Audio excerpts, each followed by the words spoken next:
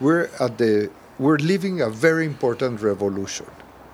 Obviously we're living a big change in communications, in society, in communities, in everything. But I'm not sure we're living yet that big change in architecture. I think there's change in attitudes in architecture. And I'll give my point of view this evening also about that. But I strongly believe that our vocabulary, our formal vocabulary, our way of expression is still a modern vocabulary. I think we are, fourth, fifth generations of modernists. Maybe our interests may have changed, or maybe our way of looking at things may have changed. Certainly our way of looking at society must have changed. But we're still moderns.